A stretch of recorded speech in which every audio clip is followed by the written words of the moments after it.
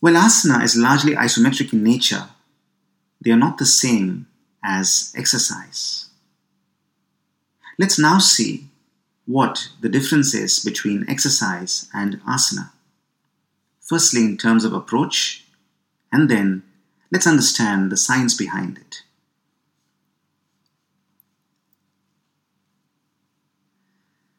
The biggest difference comes from the difference in the approaches of modern science and the ancients towards the understanding of the relationship between the body and mind.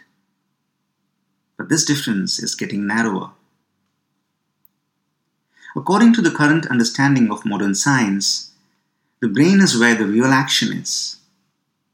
Pain is a phenomenon produced by the brain, as we have just seen. In yoga, we have no quarrel with this. But we also see the brain as the executive command center with the cerebral cortex as a resident chief executive, collating sensory inputs and memory to create an assessment of a threat. But the decision-making power is not with the brain. The decision-making power is with intelligence, what we call buddhi in Yoga Darshan. And buddhi is not a function of the brain, but is the lord of the brain.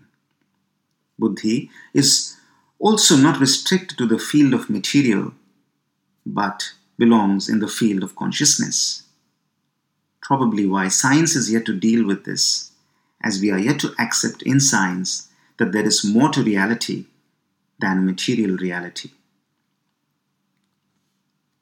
Ideally, buddhi is meant to be in charge of its first child, ahamkara.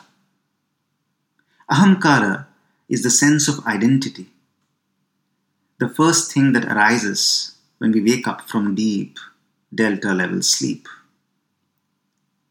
Ahamkara is said to evolve from buddhi, but as we have seen, it is not always the case that buddhi controls ahamkara. In fact, we often find that it is reverse. Our sense of identification, what we call ego, is so complete that we are not able, for example, to realize what science says, that what we see with our eyes as the world out there is not being seen in real time. We see a fraction, around 2 to 5% of what our eyes take in, and this is not even in real time. Our brain filters out most of the data and constructs a video and presents it to us as reality, one in which only the center is absolutely clear. The mid portions and the edges of our visual canvas are blurred. So clearly, the brain is more like a film production unit. Being aware, therefore, implies being aware of this process, which the ancients called Maya, meaning a measured or constructed reality. Not being aware of it means that the brain is in an auto mode, constructing reality based on an algorithm that is an extension of what it is habituated to. It is in this state that it feels that the brain is the king and the brain controls all. It is this identification with past experiences that adds up to our sense of identity, ahamkara, which leads to psychological pain, where we can feel quite bad about getting bitten even by an insect, which is not at all personal. So here, the intelligence is not in its right place. Yoga treats this upstart form of ahamkara, ego, as klesha, an impediment to our sense of well-being.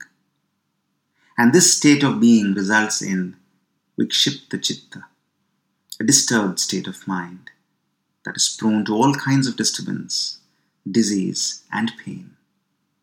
This is virtually a state of siege, a coup of sorts, where the chief executive holds the chairman hostage. and makes it seem as if this is the way it should be.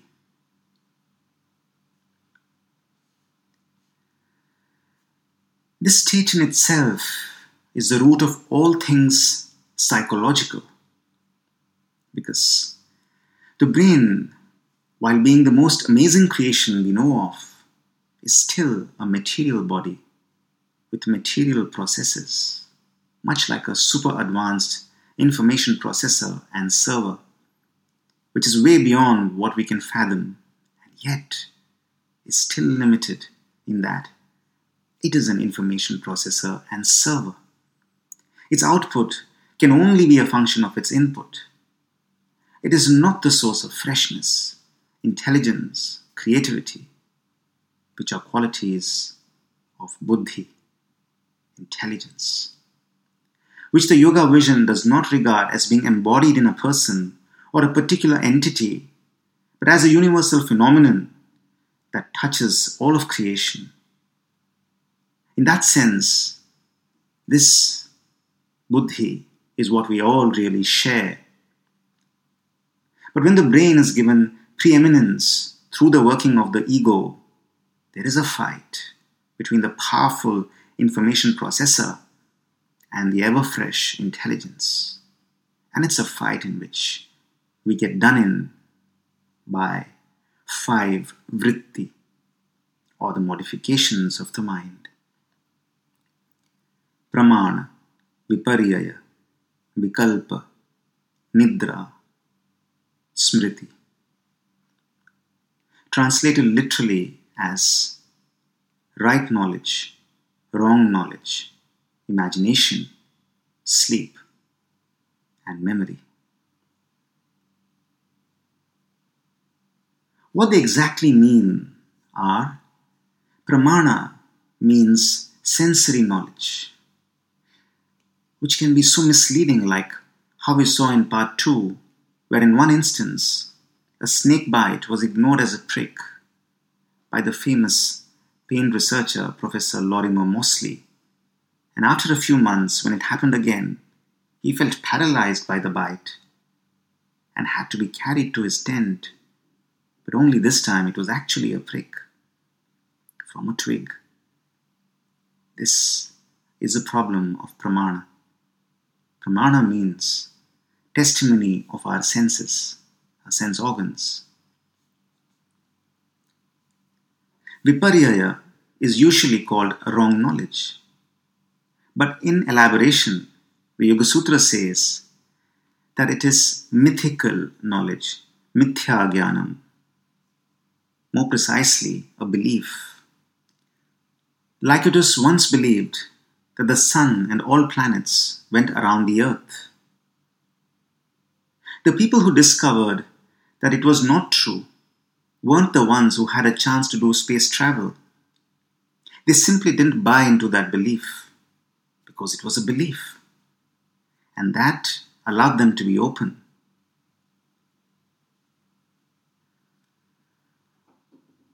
The third form of vritti is vikalpa, speculation.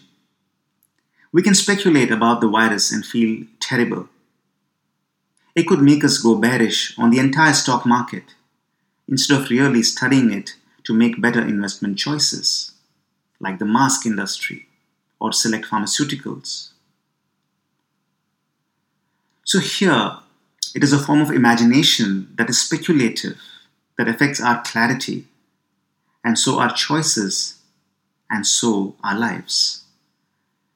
It is not a reference to the creative faculty of imagination, which is a way to tune in to that very intelligence. Next comes nidra, which is not all of sleep, but the loss of awareness in sleep. And so that's why in the mountains they say, Shwana Nidra, sleep how a dog sleeps if you're a yogi.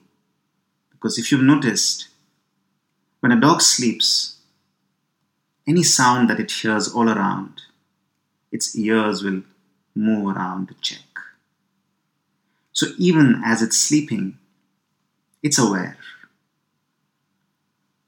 So when we're not doing this, when we become unconscious in sleep, that becomes a vritti, where we lose our awareness. The fifth vritti is called smriti, which is interpreted literally as memory. But the correct way to see it is, as the Yoga Sutras say, not letting go of experiences. Anubhuta Vishaya Sampromosha Smriti.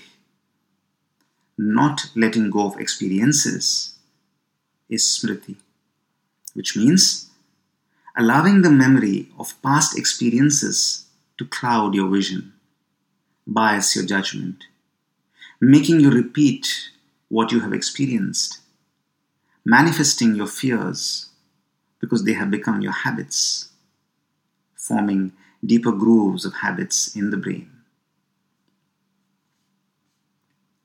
So this fight, this state of unseating of intelligence by the ego, results in the 5 fundamental aspects of disturbance or vritti, depending entirely on sensory knowledge, which is measurable, also called maya, which is where our scientific thinking is stuck.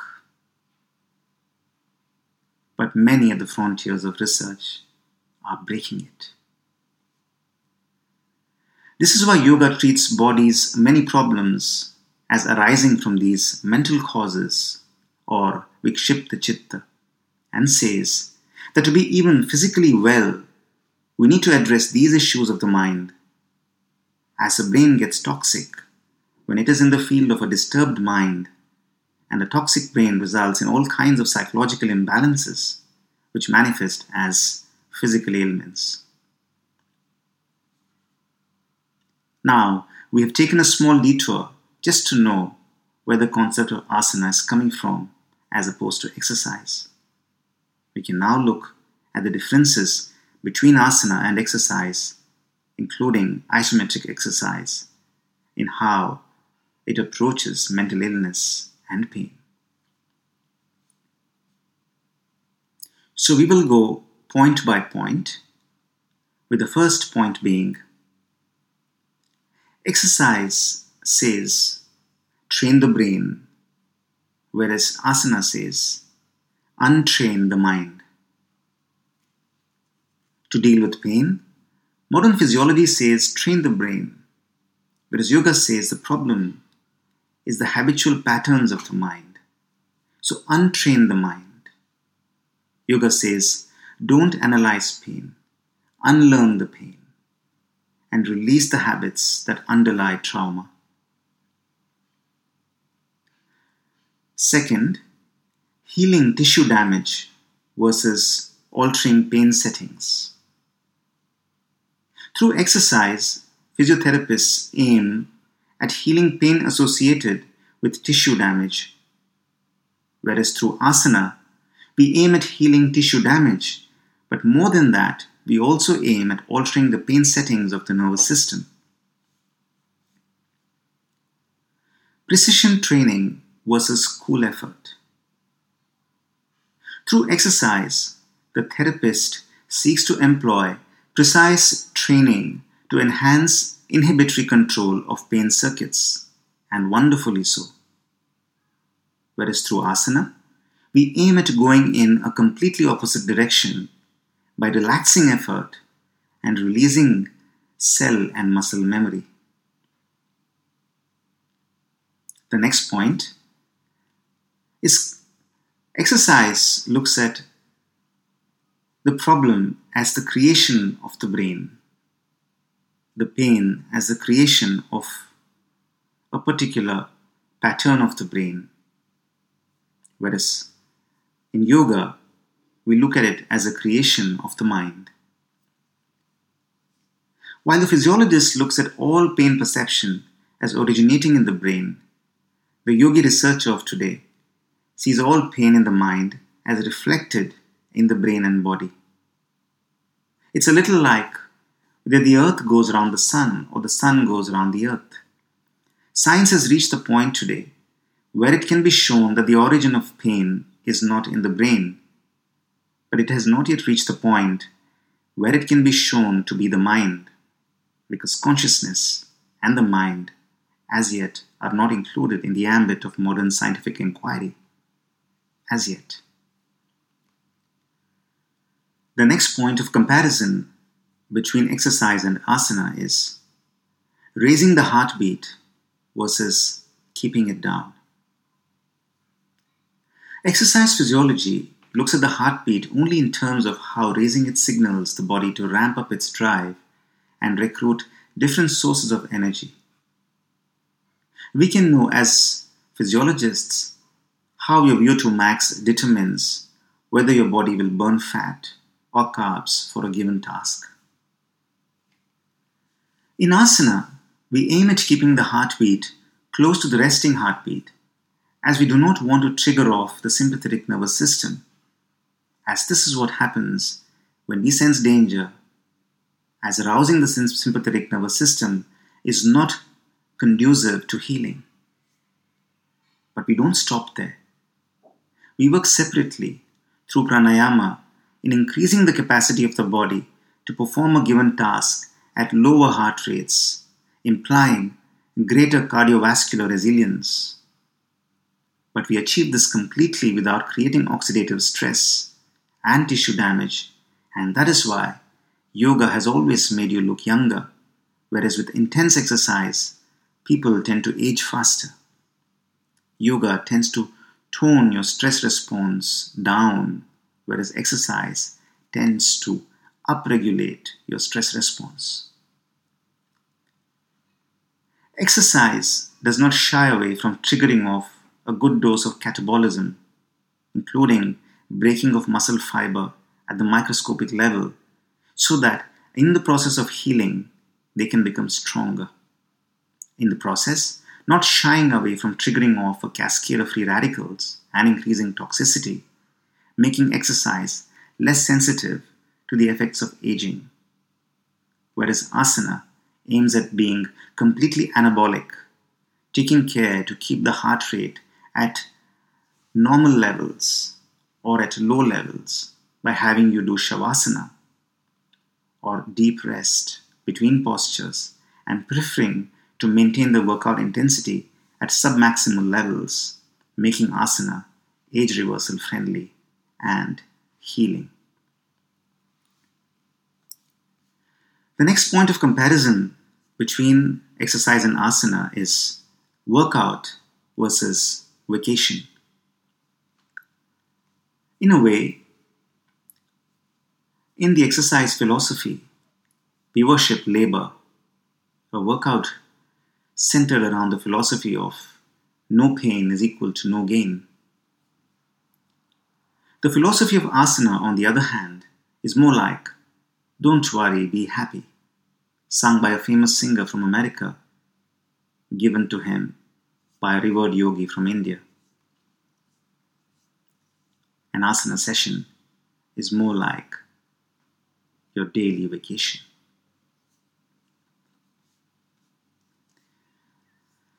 Improving functionality versus freedom from afflictions.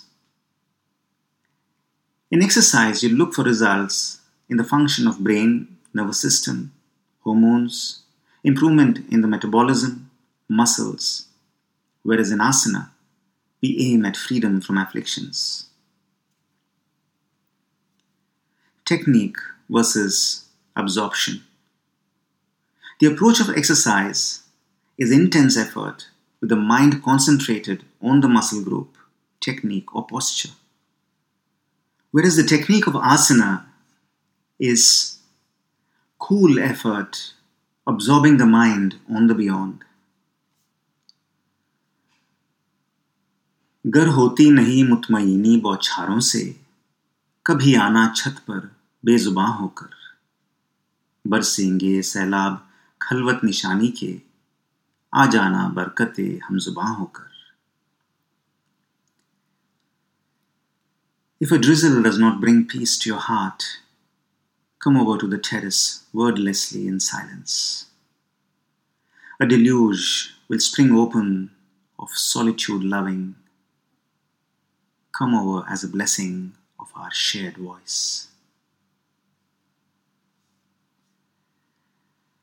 The next point of comparison between exercise and asana is openness versus avoidance of fatigue. While fatigue is considered as normal in exercise, fatigue is avoided in classical asana practice. Performance versus happiness. While exercise aims at stimulating testosterone and endorphins, asana aims at a whole soup of age-reversing and anabolic neurochemicals ranging from serotonin, relaxin, oxytocin, melatonin. Alertness versus awareness. While exercise seeks to max out on alertness and energy levels, asana aims at a balance between energizing and alertness on one hand and relaxation and awareness on the other. Exercise treats rest and relaxation as subsidiary and not as the main focus, thus working on one half of well-being. Asana, on the other hand, gives equal importance to the states of activity and rest, thus working on both aspects of well-being, and regards, like in Ayurveda, imbalance as the root of all illness. So in asana, we look at day and night with equal reverence. We look at light and dark with equal reverence. And we consider action, activity, and relaxation and healing with equal reverence. Fitness versus wellness. Exercise philosophy has evolved today to the point where it considers fitness as an important aspect of health and happiness. So the approach is stay fit to be healthy and happy. Whereas yoga does not see them as separate and therefore does not have separate paradigms for each. This has allowed us to evolve, for example, an approach called artistic yoga, where in 12 hours a month you can address your complete well-being. For this to happen, the vision that was set forth thousands of years back has allowed practitioners to come up with hundreds and thousands of practices, which today have come handy in creating a simple and condensed format where a layperson can do so little to achieve so much. For a long time, the fundamental target of exercise has been fitness, specifically strength and endurance, whereas in yoga, the goal has always been happiness. So while in exercise we fundamentally work on the strength of the muscles, including the heart and the diaphragm, in yoga, we have also worked on the many sheaths of our being, the energy body, the breath body, the mental, psychic, and bliss bodies. We have laid equal emphasis on the endocrine, nervous, digestive, excretory, and the lymphatic systems, all of which is easily done in a compact way because the goal was always an all-encompassing one. Happiness was defined more in terms of that which is permanent and fundamental. So in the process of exploring the most fundamental, the common denominator of everything, the kind of practices were themselves integrative. One practice did not need to be compensated for its negative effects by another. So every practice was integrated in an individualized process for each practitioner based on his or her goals and stage of development. So the practices became multidimensional. In Block 5, we will look at how asana, while incorporating the best practices as emerging from current research, such as isometric exercise, working in the fat burn zone, and so on, also works on the mind and body as one.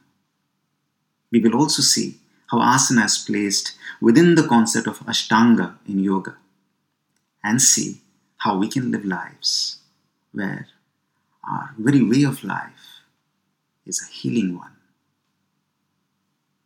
We will conclude with a poem titled The Healing Hand. The vast horizon of beauty we come to see by the edge of a cliff where the sky spans free. The wild melody in the winds we come to hear in the breeze whistling through an old banyan sear. The vigor in oceanic waves we come to sense, standing by the still shores with sands dense. The spirit inherent in our breath we come to know, overcome by a momentary pause in its flow. The healing hand of clear light we come to hold, in spite of the darkness, reaching wherever we behold.